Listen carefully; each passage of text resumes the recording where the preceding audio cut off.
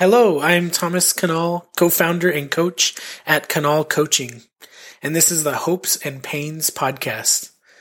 Today, our guest is my friend Ignazio Lacitignola, or Iggy Laci. That's right. So, who are you? Well, I am a visual and experience designer from San Francisco. I'm originally from Milan, as you can probably tell from my name, but I've been in the States for 8 years now, and I've been doing graphic and visual design for almost a decade. I worked with you, Thomas, at Zappos for a couple of years, and after that, I freelanced for a number of years, and now I work with my wife, Melissa, on we have a full-service digital design studio called Meno Design. And that's what we're doing. And do you still have the bike mustaches? We do. On the side, we sell bike mustaches at molletadesign.com and bicycle straps too. For like carrying your wine on your crossbar? Oh, those were t-shirts, but those are out of stock. We don't make them anymore. Oh man, missed our chance. Yeah. So Iggy, what is your biggest pain right now?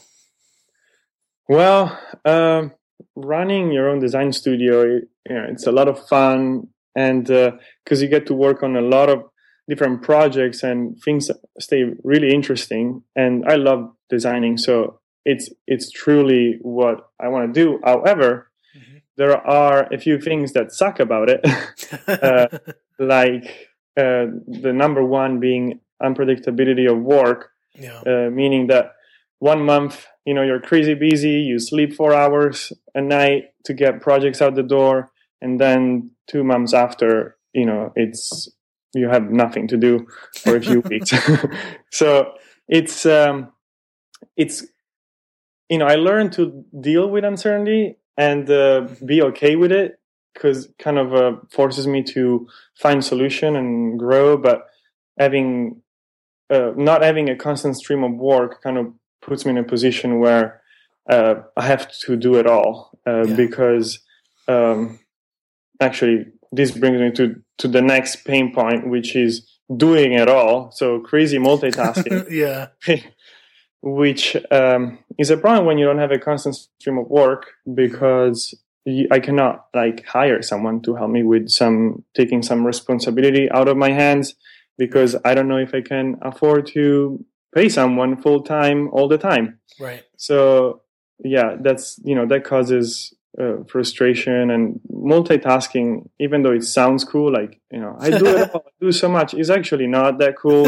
It's not the best way to get stuff done. I like to focus on one task at a time. Yeah. Well, I'd imagine that's even more true for, work that's primarily creative. Yes.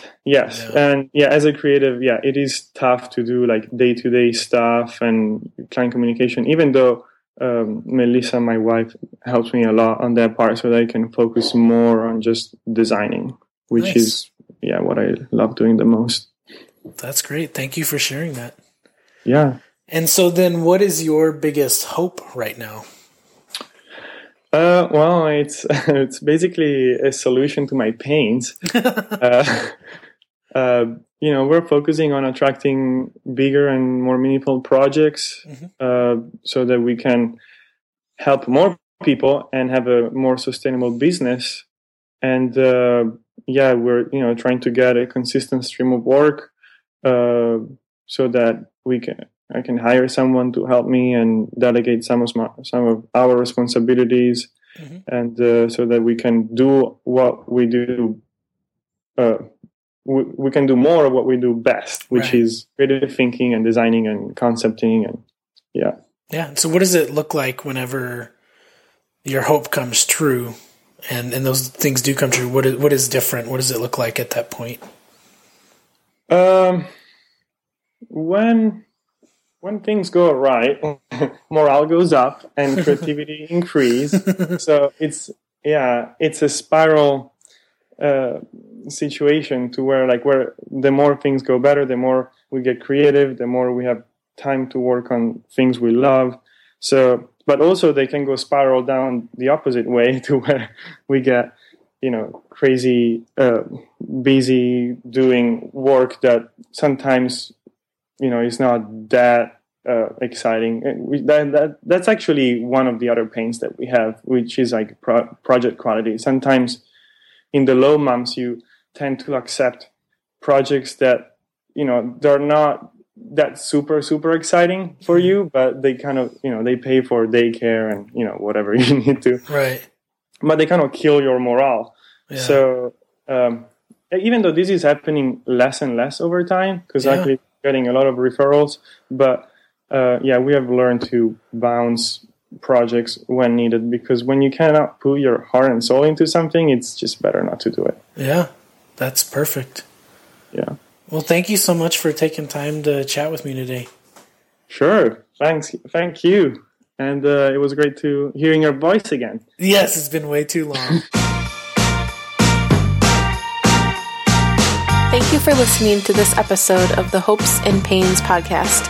If you have an idea, suggestion, or story to share with today's guests, please join us at hopesandpains.knollcoaching.com, where you can explore other episodes.